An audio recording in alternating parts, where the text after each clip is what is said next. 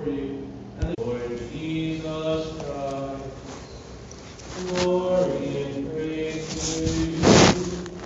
Lord Jesus Christ, seek good and have healed so that you may live, and the Lord will be with you. Glory and Praise to you, Lord Jesus Christ.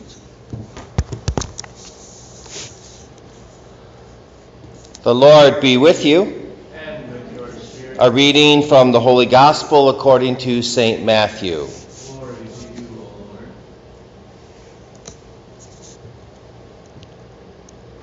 The disciples of John approached Jesus and said, "Why do we and the Pharisees fast much, but your disciples do not fast?"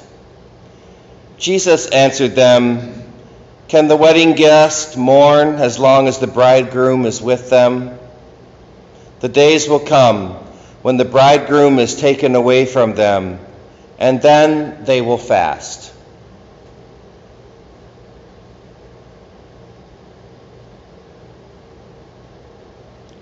The Gospel of the Lord. Praise to you, Lord Jesus Christ. May the words of the Holy Gospel blot out our sins. Amen. My dear friends, Lent has its own cycle of readings, so it follows its own thing. So one way to accomplish that in your home Bible reading, you could just take the Psalms that are offered every day and use that for your day and use that, or even just take the Gospel of the day and use that. And this way, you'll be able to journey with the church through this holy season of Lent, because the church is leading us somewhere, and the readings are a big part of getting our mind in the right place. And this psalm today, Psalm number 51, is beautiful. And it's a psalm that every priest, every sister, every nun, every monk, every deacon, all those in the world pray it every Friday. And every Friday we say this to each other and to God, that, hey, guess what? I'm a sinner. I'm a sinner and I need a Savior. And I can't save myself. I have to recognize that I'm in need of a Savior, and we have to recognize who we are and who Jesus is.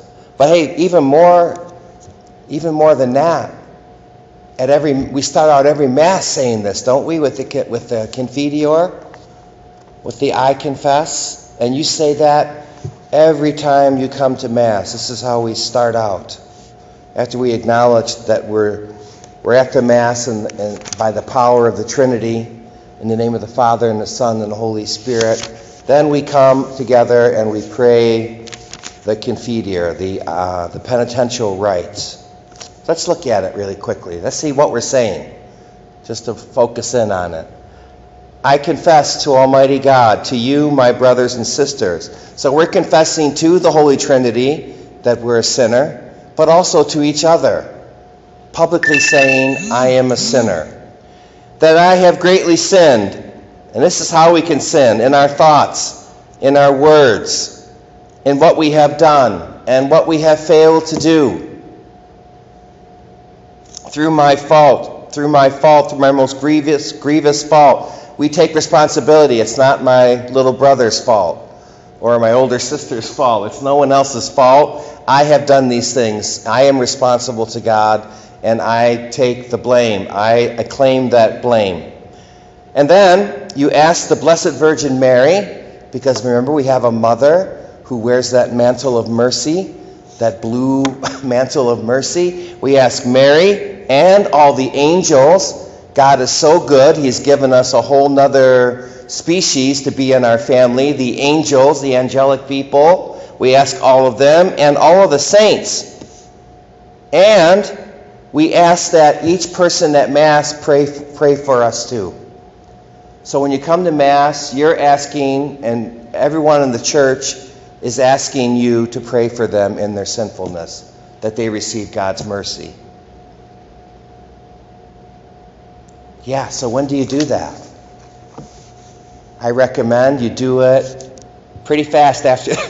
Why don't you pray for everyone in the church pretty fast after we say the Confiteor? I have a theory in life. Our words should try to match what we're doing, and our actions should try to match what we say here at the Mass and in our life. And either we do it or we don't do it. So find a way, a spot in there somewhere where you can pray for everyone who's at Mass with you that day, that God will forgive their sins.